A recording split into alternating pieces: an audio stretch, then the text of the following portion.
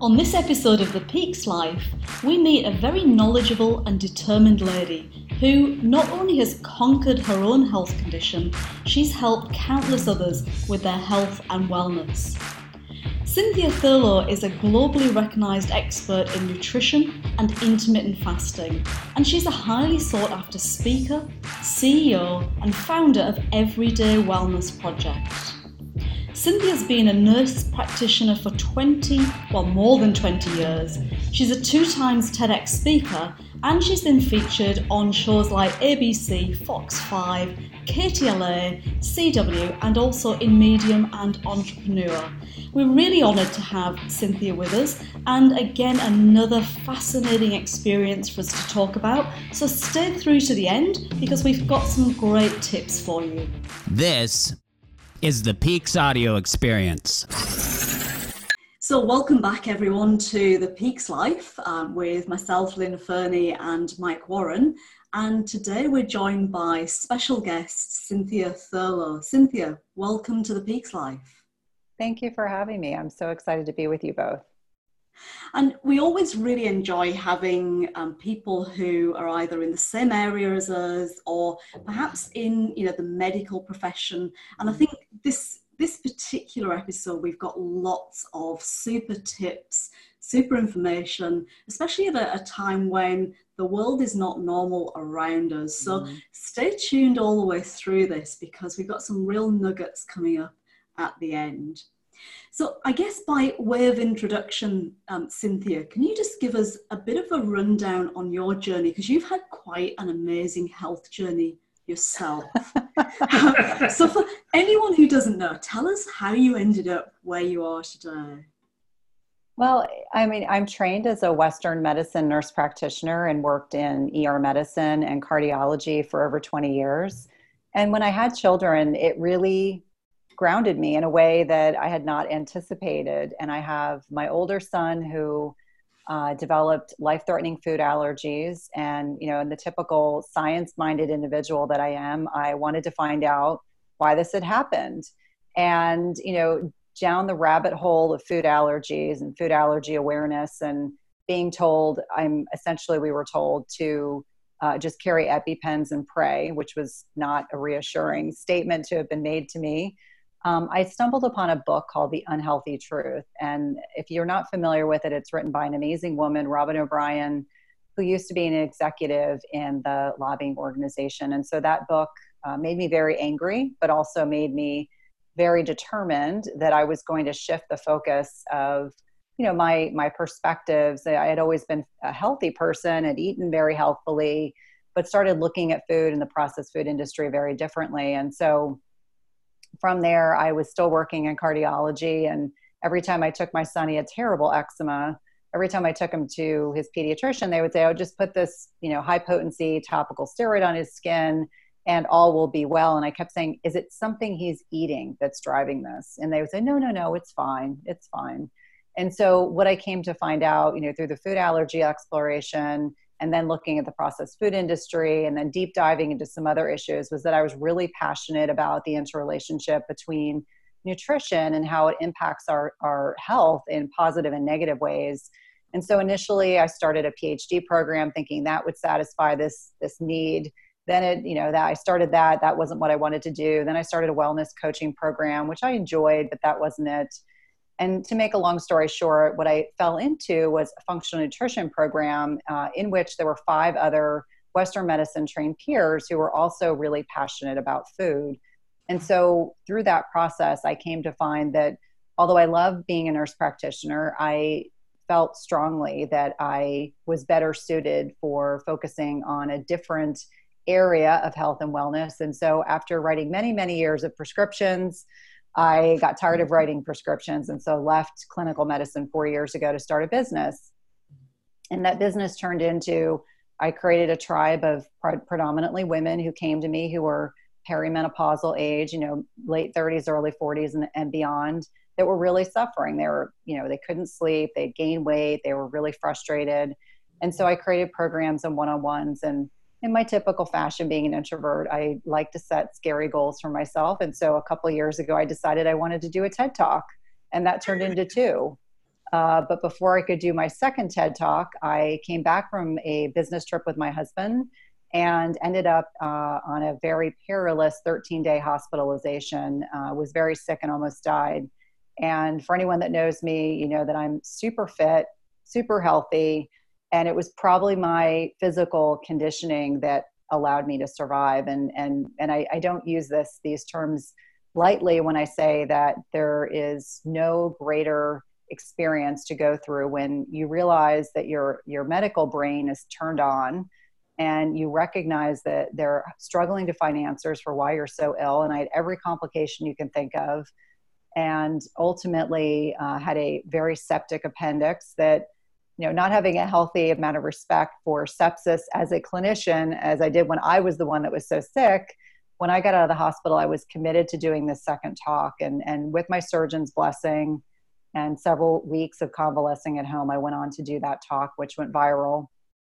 And the biggest silver lining in all of this is that it's now given me a greater platform to be able to share strategies and to be able to share my message in a much more profound way. So, you know, you go from, you know, nearly dying to doing a talk to then having opportunities to connect with amazing people. So I sit in tremendous gratitude. And the moral of the story is this: our mindset is the most powerful possession that we have, because I willed myself to be able to be healthy enough to walk out of that. Well, I didn't walk out of the hospital, wheeled out of the hospital 13 days after I started. And I told my, you know, he was 10 at the time, my now 12-year-old, he came with me to do that talk. And I kept saying to him, I said, I wanted to show you and your brother that when you set your mind to doing something, you are capable of amazing things. So my moral of my story is this: that irrespective of what you're going through, whatever period it is in your life, if you can wrap your head around making small, simple changes, they can have a really powerful impact on your life. And so I always believe in providing a message that is of hope and opportunity and positivity, irrespective of where we are in time and place. I know we were talking before we jumped on, but that's a very circular explanation for how and why I got to this point in time.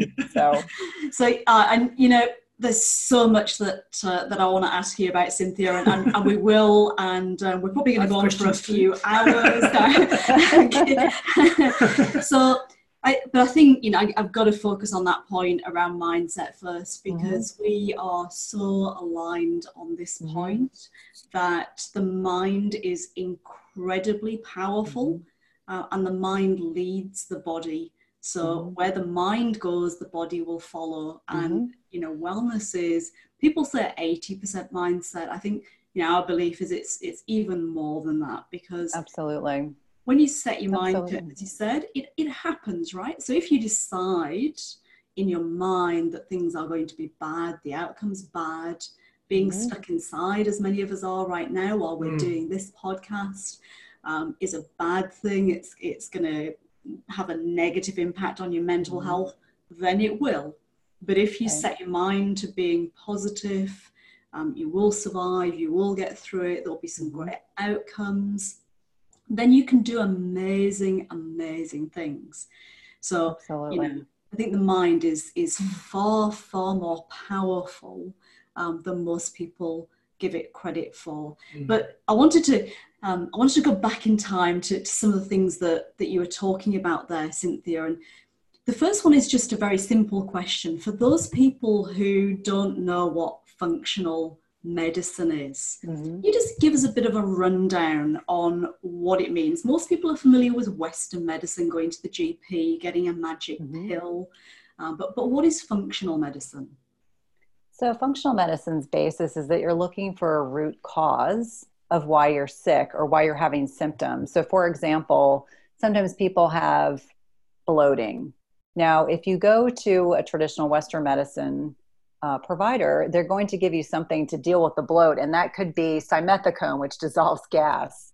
Whereas if you're seeing someone that's functionally trained, they're going to think broadly, like, what is going on with the gut health? Are you in parasympathetic or rest and repose side of your body while you're consuming foods? What is your stress level like? I mean, they're going to be looking at multiple factors that impact your ability to digest food and not have bloating. And I always remind people, bloating is not normal. I think so many of us just assume whatever symptoms we're having, constipation, diarrhea, etc., whatever we experience is what we have to accept. And so a really simple explanation is Western medicine is looking at symptom management. Traditional functional medicine is really looking at root cause and looking at bioindividuality, which is really a catch-all phrase for saying each of us are individuals and there's no one-size-fits-all philosophy. And that's something that, for me, having trained at a big research institution, I always remind people that, we evolve, shift, and change as clinicians. And so I think for many of us, we feel like, patients don't just fit in one bucket.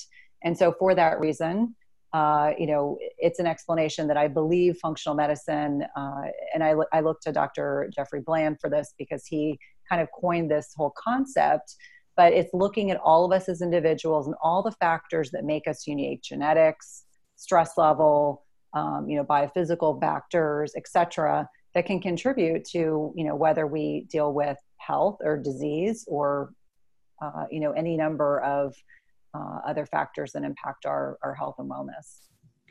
And I think that great answer. I love the way that you said it very simply. The Western medicine is looking at symptoms and trying to fix symptoms, treats us all effectively the same, whereas functional medicine, we're looking much deeper. We're stripping all of that back and trying to get down to the bottom of what really causes it, and treating everybody as an individual. So I guess following on from that question, you obviously had your own health crisis where you ended up in hospital, with appendicitis, with a septic appendix, and very, very ill. Were you able to get to the root cause of what happened there? We think, and when I say we think, my functional medicine providers and I believe, when I was in Toronto during my first TED Talk in December, so March is the second TED Talk, December is the first, I had gone to have dinner and ate an organic salad, and there was an outbreak of E. coli. And so I woke up the day of my TED Talk with terrible diarrhea, and I assumed it was nerves. Well, it wasn't nerves. It went on for days and days and days, and I was very sick, and they did a lot of testing to figure out what was going on. And so there is the belief that set in motion, potentially, set in motion what could have exacerbated what was going on. I mean, at the time I was also doing coffee enemas. And so there are multiple things that might have been impacting my GI tract in a negative way. So I think at this point, we believe it was probably a constellation of things all coming together at the same time.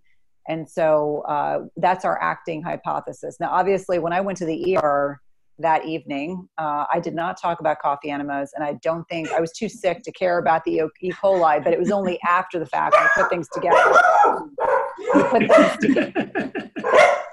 Someone's chiming in. I know, someone just came to the door. So retrospectively, we think that those probably contributed. And it's interesting because I wasn't treated for the E. coli with antibiotics. We used antimicrobials, so supplements that can address the infection.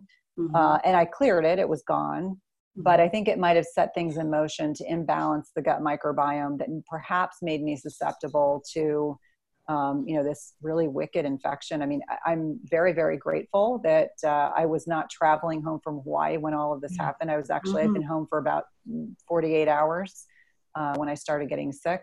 But you have to be grateful for those things. So that's our acting hypothesis for why that all happened. But I don't think we really know. And interestingly enough, I came to find out that appendicitis is the most common reason why people go to the emergency room between the ages of 25 and 45. And interestingly enough, I was a little older than that. I was 47, but still, I was right in that age range where it's not all that uncommon. And what I came to find out from talking to so many friends, how many other people who had otherwise been super healthy got a bad appendix and ended up in the hospital for a week. And I said, we used to call it a vestigial organ. When I was in school, we thought it was a worthless organ that did nothing. And yet, that quote unquote worthless organ almost killed me. So I now have a healthy amount of respect for it. Well, mine's gone, but. It's fascinating, and we share something there, Cynthia, because I had a very similar experience when I was around 42. I was traveling back from Thailand to Perth in Australia, and very healthy, worked out, very fit, ate incredibly healthy, very clean food. I'd been on a business trip and then a holiday. And on my way back, I started to get, gripping stomach pains. I'd never had any kind of major illness. I'd never been in hospital in my life. You don't take any kind of medications. And it took quite a long time to be diagnosed because I was traveling at the time and I was in an airport hotel, couldn't leave. And when I eventually had a terror ride to a Malaysian hospital in the suburbs, which was not a pleasant experience, they eventually, luckily, diagnosed appendicitis and said it had to be taken out. So, very similar experience. And then, bizarrely enough, still don't know, like yourself, exactly what caused it. But afterwards, a lot of the symptoms that I had of severe gluten intolerance completely resolved and disappeared. Interesting. And I put it down a lot to a complete change in the gut microbiome. Maybe there's something that was in there that had been building up over time. And probably over a long period of time because my symptoms had been getting worse and worse and worse.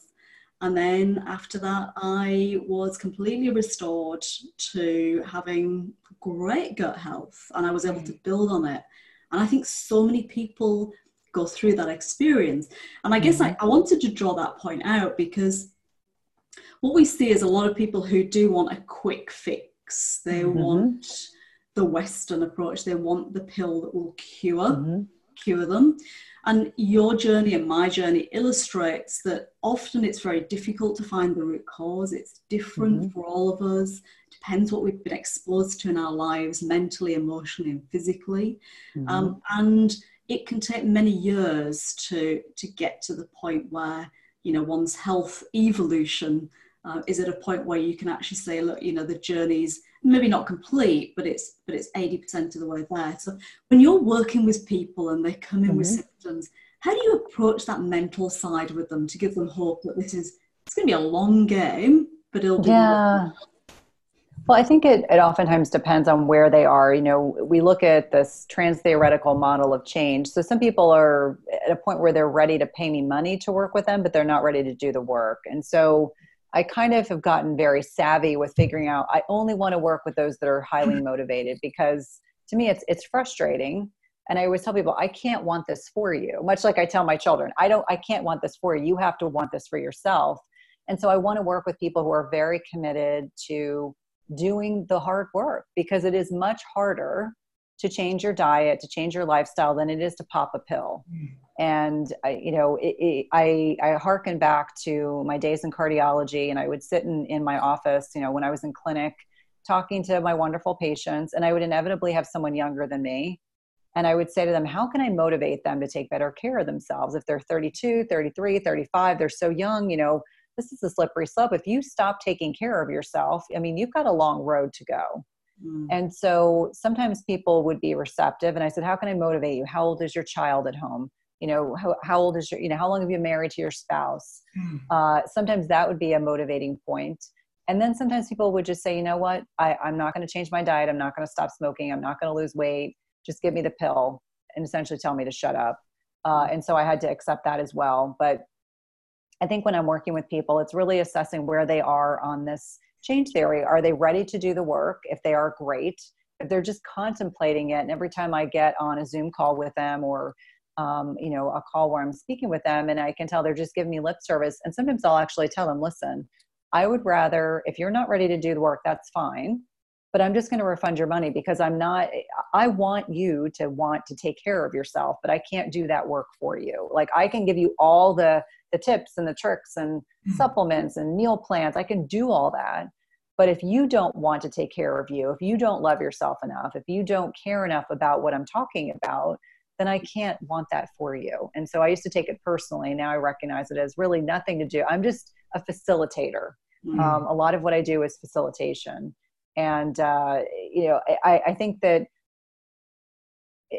largely, especially in westernized countries, we've been conditioned to believe that we have, things happen to us, that we have no control, and that we have to accept things as they are. So the whole concept of limiting beliefs is one that makes me absolutely bananas. And I will turn things around. I will say to my patients, reframe, reframe, reframe, just like I am right now. I don't say I'm stuck in the house. I always say I'm having a lot of family time, and the way that I work around it is to do X, Y, and Z. But that positive attitude, that optimism, that reframing is really critical as it pertains to any health, or wellness decisions that we're making, because it all comes down to mindset. Like you mentioned, the whole concept of neuroplasticity, our thoughts become our actions. And I remind people, I have a lot of women who are afraid of gaining weight or afraid of going back to where they were. And I just tell them, listen, when you start having that, those ruminating thoughts, just keep telling yourself it's not going to happen. It isn't happening. And these are the things you're doing to ensure it doesn't happen. Those things don't just happen to us. There are decisions we make that impact what happens, in terms of whether it's weight or fitness or, food decisions we make. And so just recognizing we have more control than perhaps not right now because we're social distancing, but we have control over some things. And that's what we need to focus on. It's always that constant reframe. I even hear my children, as wonderful as they are at 12 and 14, they're still normal human beings. I always say, they look to us for, much like my patients do, they look to us for guidance. And so I have to remind myself when I'm feeling, and it's completely normal to be frustrated. I'm an introvert, and it's hard to be in the space where I have no privacy. So I have to find ways to get time by myself. Like I mentioned before we jumped on, I do 3 and 4 mile, 4.5 mile walks every day, in addition to my exercise in the morning, because that's the hour I get to myself where I don't have to talk. Just with my dogs. They don't expect me to talk to them. I just walk, they get exercise, I walk, we come home, and then I feel like I've had a very kind of cathartic, I can come back in the house, I can be mom, I can make dinner, I can help with homework, and then I can chill and relax. So Cynthia, you may be an introvert, but you are an experienced podcaster and you have your own podcast. Give us a bit of an understanding of who tunes into your podcast. What's the driver behind that? Just so for those people tuning in, get a bit of a sense of some of the areas you cover on your podcast. Yeah. So the podcast is called Everyday Wellness. And so it was co-hosted with my wonderful friend who's a clinical psychologist, but we have separated. Her career is kind of taking off. And so I'm now solo hosting. But what we kind of created the podcast into being is that we feature, everyday people or healthcare providers or clinical psychologists, people that can show us how to live our best lives. And so we could have people coming on and talking about mindset, or we could have people coming on and talking about intermittent fasting or, different types of diets. Like we had Sean Baker come on and talk about the carnivore diet. We've had people come on and talk about perimenopause and menopause and female hormones, and it really runs the gamut. And we do have, I would say our podcast listeners run in age from 35 to 65. They are educated, they are interested, they are open-minded. They like to get high quality information. I always remind them that I don't bring anyone on that we aren't interested in learning something from. That's the really cool thing, is that when you have a podcast, you can bring people on that you want to learn. If there's a topic that they're an expert on, you can learn more about it. And then you can share that knowledge with your listeners. So we tend to keep our podcast under about 45 minutes, typically. We have had several that have been showcasing COVID, just bringing on experts to help educate the group. But we're really proud of the work that we've done. We're just shy of 100 episodes. Wow. Really I enjoy the work. In fact, it's one of the highlights of the work that I do is to have the opportunity to have a platform, I'm sure much like you all do, platform to be able to share really high quality interviews with individuals that can encourage people to live their best lives. That's very cool. And, I think right now is a great time for people who are tuning in to listen to a different voice, a different podcast, and get some new information. So a couple of questions about, again, just continuing with your health journey and your wellness journey, Cynthia, because there's lots of trends at the moment. There's lots of information and misinformation around. So just want to start with diet. How's your diet evolved, and where are you at personally? Because, we know a lot about keto. There's lots of debates about carnivore, debates about should you stay in ketosis for long periods of time. And I know you've got an opinion, so I'd love to hear your opinion on that. Well, I think one of the most common questions I get is, what do I eat? So I've been paleo for years. I've been gluten, grains, and dairy free, very happy in that space. People always are in shock and awe.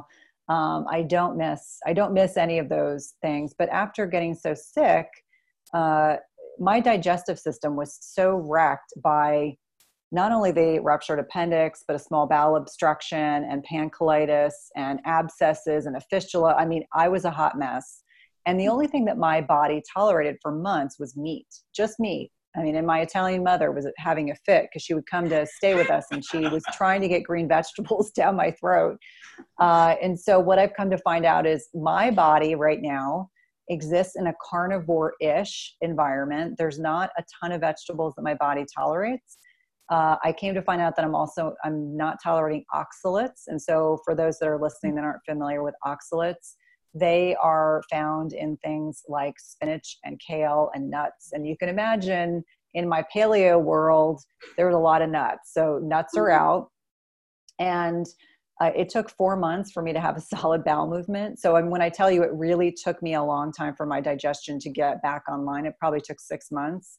And so I'm now carnivore-ish. I eat a lot of meat, a lot more meat than I ate a good amount before. But now I have a high protein, healthy fats. I would say a small amount of healthy fats because my body still is trying to figure out how to digest all these things. And what's interesting, and I've done carb cycling for years, I cycle my carbs. So I do hover in the low carb range under 50 grams of carbs a day, which means I'm not doing keto. And then on days when I lift heavy, I do more carbs. Now, I can tell you my happy place is probably 50 grams of carbs a day. I don't count my carbs. I've just gotten to a point now I'm very savvy. I know I can eyeball things. I might go to 75, at most 100, but I generally am the low carb-ish range.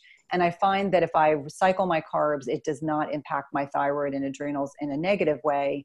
And for those that are listening, there is some data, although, I can't find huge consensus. There are some thyroid experts who feel that low carb is not beneficial. I think a lot of it has to do with, are you in a position where you're trying to lose a lot of weight? That's when, being in keto or doing a keto diet can be beneficial. I don't like to use ketogenic diets long-term with my female clients. I like to cycle the carbs. I find that mitigates some of the concerns with the endocrine system. I do get a lot of questions about, if I'm carnivore-ish, am I missing out on nutrients? And I just remind people that our body is pretty savvy. I do tolerate things like asparagus, which I love, and peppers. I'm on a pepper kick right now. A lot of peppers. In fact, I had ground bison stuffed peppers tonight, which I love. That has become a favorite of mine. But it's really listening to our bodies. Now, if I was remaining rigid about my diet dogma, I would still be having diarrhea. So from my perspective, I had to listen to my body, and it was telling me clearly that what I used to eat was not working. And it was very hard. I definitely felt like this past summer, I was really struggling because for me, it was nice occasionally to have a gluten-free cracker that was made from almond meal because it was a low carb cracker, but the almonds would just destroy my gut. And so I've slowly been able to kind of reintegrate some vegetables. I do berries on occasion. I will occasionally on a higher carb day do a just green banana. But beyond that, I'm pretty low carb and I'm happy in that space. But I would encourage anyone that's listening to not be rigid about diet dogma, because if I had been, I would still be struggling. Someone said it's like riding the struggle bus, which kind of made me laugh. But the point being that we have to evolve, shift, and change throughout our lifetime. And right now, this is what works for my body. And I sleep well. I have plenty of energy. And those are the things that I use. And I continue to intermittent fast. I wasn't able to do so when I first got out of the hospital because I was so thin. I had lost 15 pounds. And I'm not someone that had a lot of reserve to start with. So it took a bit of time to put enough weight back on where I could start intermittent fasting again. And so I continue doing that, and I do that every day and enjoy it. I just, now being home and social distancing, I always say it's part of I'm not going to gain the COVID-19. So one of the ways I do that is I have I've shifted my fasting and feeding windows, and now and also working out in the morning, and then I take a long walk in the afternoon. And so I feel like that's keeping me pretty balanced, because we're usually a family that's on the go all the time. So it's been a whole new normal. I have all boys, and they're used to playing sports and being super active. And so they're not as active because they can't be in the pool, but we're keeping them as busy. They're running and biking and, doing it on the treadmill at home and kettlebells and all sorts of things to stay active. So again, so much in that, Cynthia, that I just want to dig into every one of those things that you just said. But there's a few in particular. There was something that you said there, and that was, be careful about following the diet dogmas. And I sort of call it, don't become a zealot. I think what happens is that we get a lot of people who come to us and they've been following, for example, what they believe to be carnivore. Or they've been strict keto, or they've been doing intermittent fasting and extending it through to OMAD, to one meal a day, or even one meal every other day. And they become scared. So they become scared of carbohydrates, or they're scared to introduce anything else. Maybe they've had an oxalate sensitivity and they're scared to experiment. So they become stuck in this particular place that maybe isn't serving them anymore. And, it may not be exacerbating a health condition, but they're seeing other things happening. So they've been on keto for a long time, and it's been great, and it led to them having lots more energy, and their brain fog disappeared, and in particular if they're a woman. And then all of a sudden they're starting to get hot flashes. And it's happening maybe because they're not getting enough estrogen boosting foods, and as you said, the endocrine system or the HPA axis is starting to go out. I think what happens is people just get into this point of believing there is only one way for them to eat. There's only one thing that they can do, whereas the reality is that, what I believe, certainly what we believe, is that if you go back in history, we didn't have the luxury of one way of eating, because we ate whatever we could get our hands on. And that's varied throughout the years, whether man had fire, no fire, had animals, had plants, and all, so I don't think we'll ever know what the truth is, but for sure what you've got to do is experiment. So it's around understanding what's been working, what hasn't worked, and then allowing yourself the space to experiment and find what works, because it's unusual for a single food, unless you've got a real allergy. It's unusual for a single food to cause you a major issue. So you can afford a few weeks of experimentation. Are you seeing that same sort of trend, that people are just getting really, entrenched and they don't want to move from where they are? They don't have the confidence to, as you said, listen to your body. Right. And they have a document that says I must do this, this, and this, and they follow that to the process, but they can't take that process and modify it, listen to their body and modify it for themselves, as you've sort of talked to. Is that happening in your world too? I do. And I think especially with women in particular, especially if they're starting the slippery slope of perimenopause and menopause, and they feel so out of control, and all of a sudden someone's saying to them, I don't want you drinking alcohol, and I don't want you doing gluten, grains, and dairy, and I'm not saying this is going to be forever, but we need to do some experimentation, because what you're doing is not working. And I think that can be frightening, when they're feeling like their body's out of control, it's not doing what it normally does. And so what I find is women start getting really restrictive with their food intake. They over-exercise, they don't get enough sleep. They're so wound up and, uptight about it that they don't allow themselves to kind of process. And I remind people, I'm like, I was that super, super fit person that hit a wall when they went into perimenopause, and no one had ever spoken to me about what that process was like. And I put on weight, and I had terrible sleep, and, it was like, no matter what I did, nothing was working. And I was over exercising, too low carb, too much stress. And so I just remind people that we have to be a little bit more gentle with ourselves. And yes, it's not convenient to have to pull things out of our diet. And it can take a couple weeks to really wrap your head around it. If you have to re-engineer every meal and every potential fun food in your house, that can really be upsetting. But I remind people to reflect on the potential of what could be. Maybe it's dairy that is driving all of these problems. And we don't know if we don't pull it out of your diet. I like to share with people that for me, I mean, I was raised Italian, and, there was a lot of cheese in my world, a lot of milk. And, I didn't really I didn't think I ate a lot of dairy, but when I pulled dairy out of my diet, that was the missing link. That was the one, broad category of food that was the missing link for why I had been feeling so terrible. And yet I pulled everything else out, and I was holding on to that, for dear life. And now I don't even miss it at all. It makes me laugh. But the point being that it is very hard when we've been eating a particular way for a long period of time. But we have to think, what's the greater good? Do you want to sleep better? Do you want to figure out what's going on with your gut? Do you want to lose 5 pounds? Do you want to have the freedom of feeling good? And I think we've been, again, so conditioned to be disconnected from our bodies. We don't slow down and eat. We look at food as food is not something to be savored. It's meant to it's like a checkbox in our minds. Like, oh, I have to eat because it's breakfast time. I'm going to eat even if I'm not hungry. And I'm going to eat, a snack midway through, morning and noontime. And then I'm going to have a snack in the afternoon. And then I'm going to have dinner. And then I'm going to eat junk food at night. And I'm going to have too much wine. And so it becomes this pattern where there's very little feasting and fasting. There's just a lot of feasting all day long. And so that drives up all these other mechanisms to, kind of circumvent the way that our bodies are designed to work. So yes, I do agree that people really struggle in this area. I'm very, very sensitive to that. I try to keep reframing, every time they give me an excuse, I try to reframe it and to be very supportive and remind them, listen, I'm not perfect.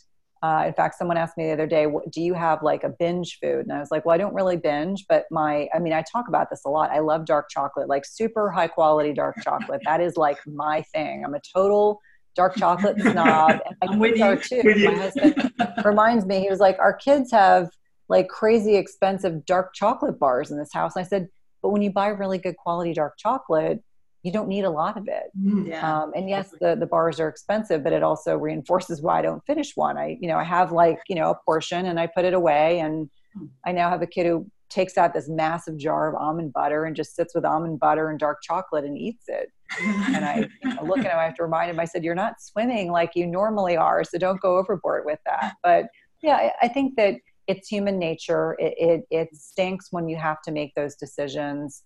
But I do encourage people to not remain rigid, because maybe you do keto for a while and then that morphs into carnivore to try it out. And then maybe, I'm not a big plant-based person and I respect people who make those choices, but I do believe we are fully designed to consume meat. And then people will ebb and flow. And I never would have imagined that I would have gone from, primal to paleo to carnivore-ish to where the space that I exist now, except that this is where my body is happy. And I acknowledge that. And I always remind people that it's not normal to have bloating. It's not normal to be constipated. It's not normal to have diarrhea every day. And if you're having those things, you need to figure out why. That's really critical. I think so true. And we see a lot of women, especially. I think men have it easy, to be honest. Should I leave now? That's it. I think so. But men do, because they can do something for a long period of time, and their bodies are generally, and there are exceptions, but they're generally pretty stable. They don't have cycles. They don't have hormones that go up and down. Hormones can drop off, obviously, and things can change.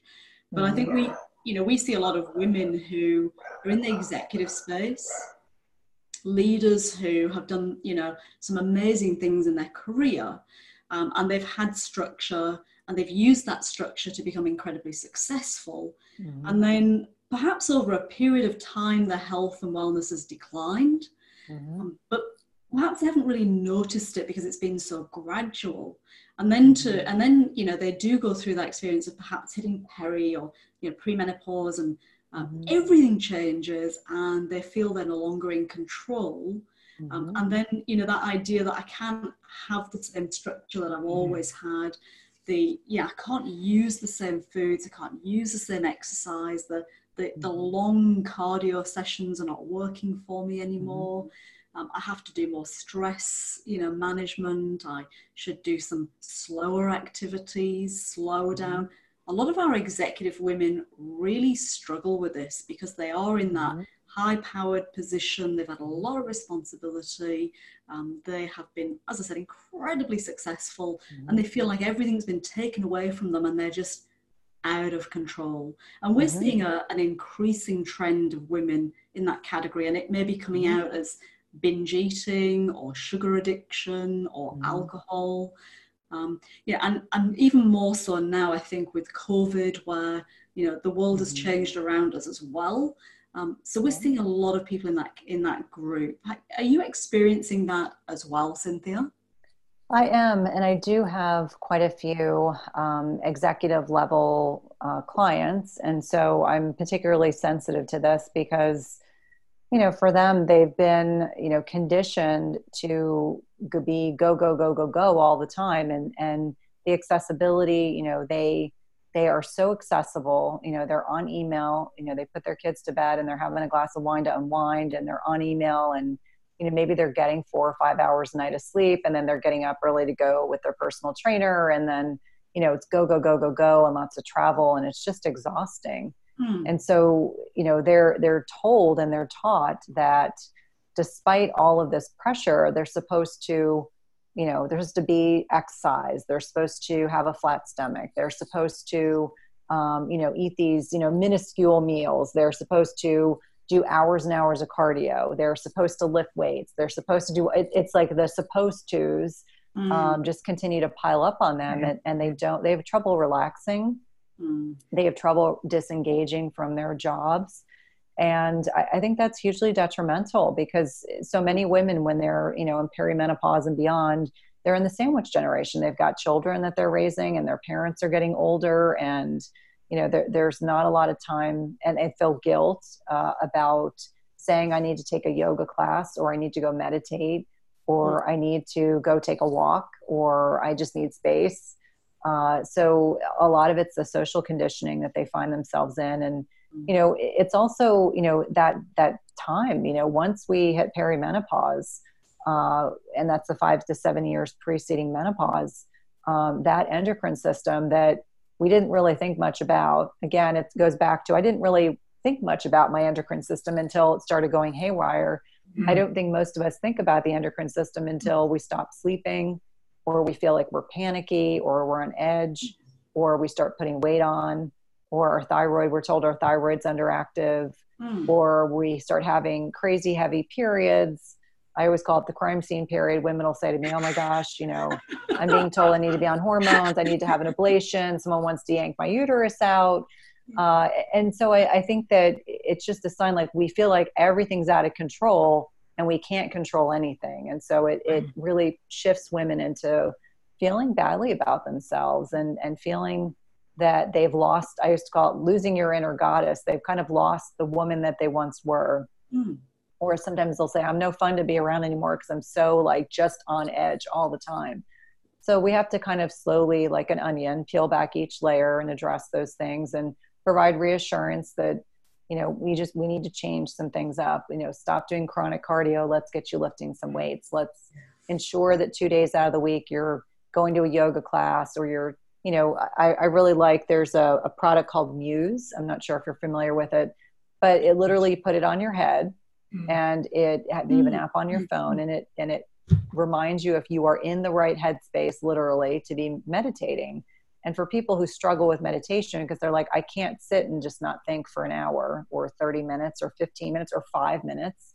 It's a great concept, that, or there's all these great apps that people can put on their phones, but really getting yourself out of that fight or flight. We're so sympathetic dominant that we don't even recognize, like, our bodies are designed to, if we're being chased by a saber-toothed tiger, it's designed to, shuttle blood so we can run away and make sure we don't stop to go to the bathroom or have sex or eat. We're really just focused on getting away from the danger, but our bodies are so overwhelmed 24/7 that we're chronically in fight or flight. And because we're chronically in fight or flight, our cortisol's up, and it shouldn't be up all the time. It's part of an emergency backup system. And so that impacts, so many things. It's like the domino effect. It impacts immunity. It impacts insulin resistance, impacts so many issues. So I really do feel that it puts us at a disadvantage to be in this fight or flight sense of overwhelm all the time. And very, very hard for people if they've been living that lifestyle for 20 plus years to gear back. But I'm here to say that you can make those changes. It takes a bit of time, but again, it's like peeling the onion. I love that analogy because that's really what it's all about. And that goes for even myself. I mean, being home, social distancing, when I'm used to being a little more on the go, used to getting on, planes and traveling, all of a sudden I'm at home and I'm got a lot of family time, which I love my kids, love my family, but creating a new norm so that, there's rituals that we can create so that we feel like we have some control over a lot of other things that we can't control has really been beneficial. Now we're a month into this new normal. And so everyone's kind of finding their way, at least in my house. And I think, many other people, I think the first week was probably fun and then it wasn't so fun. And so we have to keep reframing. And I'll give you an example. Every afternoon I walk my dogs, either, if not both of them, one of them. And so one day, I do my work and my kids know usually between 3 and 5, I get out with the dogs. And so I was ready to go out and it starts to rain. Now I get outside of my house and I'm like tearful because I'm realizing that something I have started as a ritual that is doing me and the dogs a lot of benefit is not going to happen. And so I walk them around my block. Of course, they're wet. I'm wet. Get back in the house. And my husband looks at me and I was like, I cannot talk right now. I need to just clear my head. I know this is a first world problem, but I need to just have a moment. And so my kids were concerned. And I said, no, I'm just disappointed, but I will work myself through this. Tomorrow is a new day. Tomorrow it's not supposed to rain. I will work through this. But it's just recognizing that we have to reframe our lives right now, even though it is hard. I don't think I don't think I know anyone that's thinking this is perfect. It's just we're acquiescing to this new normal, and that looks different every day, or it looks the same every day. The joke is it's Groundhog Day again. So sometimes I have to remind myself, what day of the week is it? Okay, today is Wednesday. Wednesday we do this, reminding my children that we have to create rituals in this new normal so that we feel like we have some control. I think that's really critical.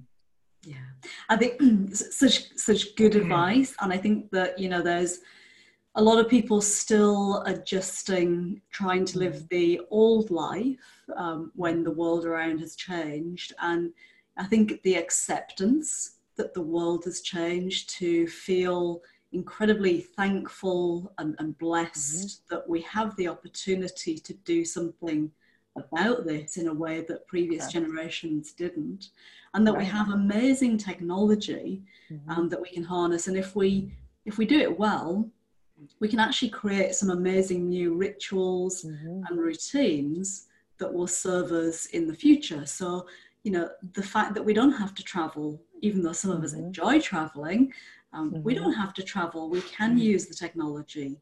The fact that children are getting a very unique educational experience in some parts of the world that they would never have been exposed to. The fact that new technologies and new products are being developed, and that we as individuals can actually take time, because if we are indoors or at home for long periods, then we can create a space in the day where we take time for ourselves and really focus on ourselves. I think if we approach it with that mindset, not ignoring the fact that we have a crisis happening around us, we can still bring some amazing good things into our lives.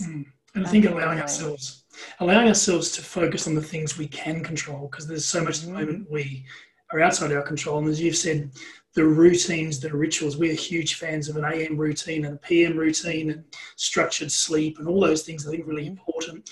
It now allows people to really focus back on what are their routines, what are their rituals, without the distraction of leaving the house and going to work and traveling, and really pairing it back to those primal rituals that we all should have, that successful people thrive on, and redeveloping those core rituals to make sure you support your life, which is great. Well, Yes. and thinking about how many of us were living on autopilot, Mm.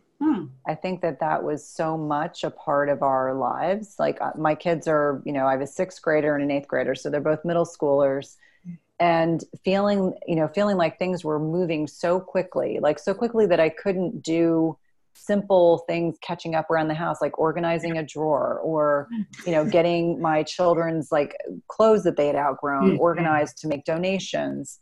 And now, heck, we've got a lot of time. I think that in many ways, I think so many of us are going to see this as a blessing, whether or not we perceive it to be at this point in time. I truly believe that we are going to look at this as a blessing, when all is said and done, like what good has come out of this. And I always think back to my grandmother, who was part of the World War II generation. And, she was a nurse, and my grandfather, served in the military. And she would always say, your generation is so fortunate that you haven't, this is pre 9/11, you haven't really had something, significant happen to impact your personal liberties or how you live your lives. And so some of my favorite people to take care of when I was working in healthcare were the World War II generation, because they were just so down to earth and just so grounded. And not so much post 9/11, because my children obviously weren't alive at the time. But when I think about now, I wonder if we are going to have a group of young people that are going to grow up with a different appreciation for their lives, because there'll be the before and the after. And that's my hope, out of what is turning out to be, this global pandemic situation. I'm really hoping that people will come out of it with a differing perspective and more gratefulness and more appreciation of the little things. Because right now, when I think about it, like what I'm grateful for every day is something as simple as being able to take a walk with a dog, or connecting with my 12-year-old, because now he's got a renewed interest in Legos. I'm like thrilled about that. Or, he wanted me to order him puzzles the other day. And I was like, when's the last time we sat down and puzzle? We've been doing board games and movie marathons and, making meals together. And those are things that are so impactful, because I was feeling like as a parent, we were getting so disconnected because they're getting more interested in their friends. Well, now they can't see their friends. They can just talk to them. They can't leave the house to go hang out with their friends. So a whole newfound appreciation for very simple things. I think, and that's probably the perfect point to say thank you, Cynthia, because you've shared some amazing insights. And, as always on these episodes, we go off into lots of different places. So hopefully people that are tuning in will have taken some amazing tips from this. And I think especially right now, as we all battle with this crisis, keeping in the right mindset for us all as individuals, and being grateful for the smallest things in our lives, whatever they are, our family, our friends, the technology, our health, whatever we've got. It's time to be grateful for it. And we're very grateful that you had the time to join us and share all that. So thank you so much, Cynthia. No, thank you. It's such a pleasure to meet you both and have the opportunity to meet your audience.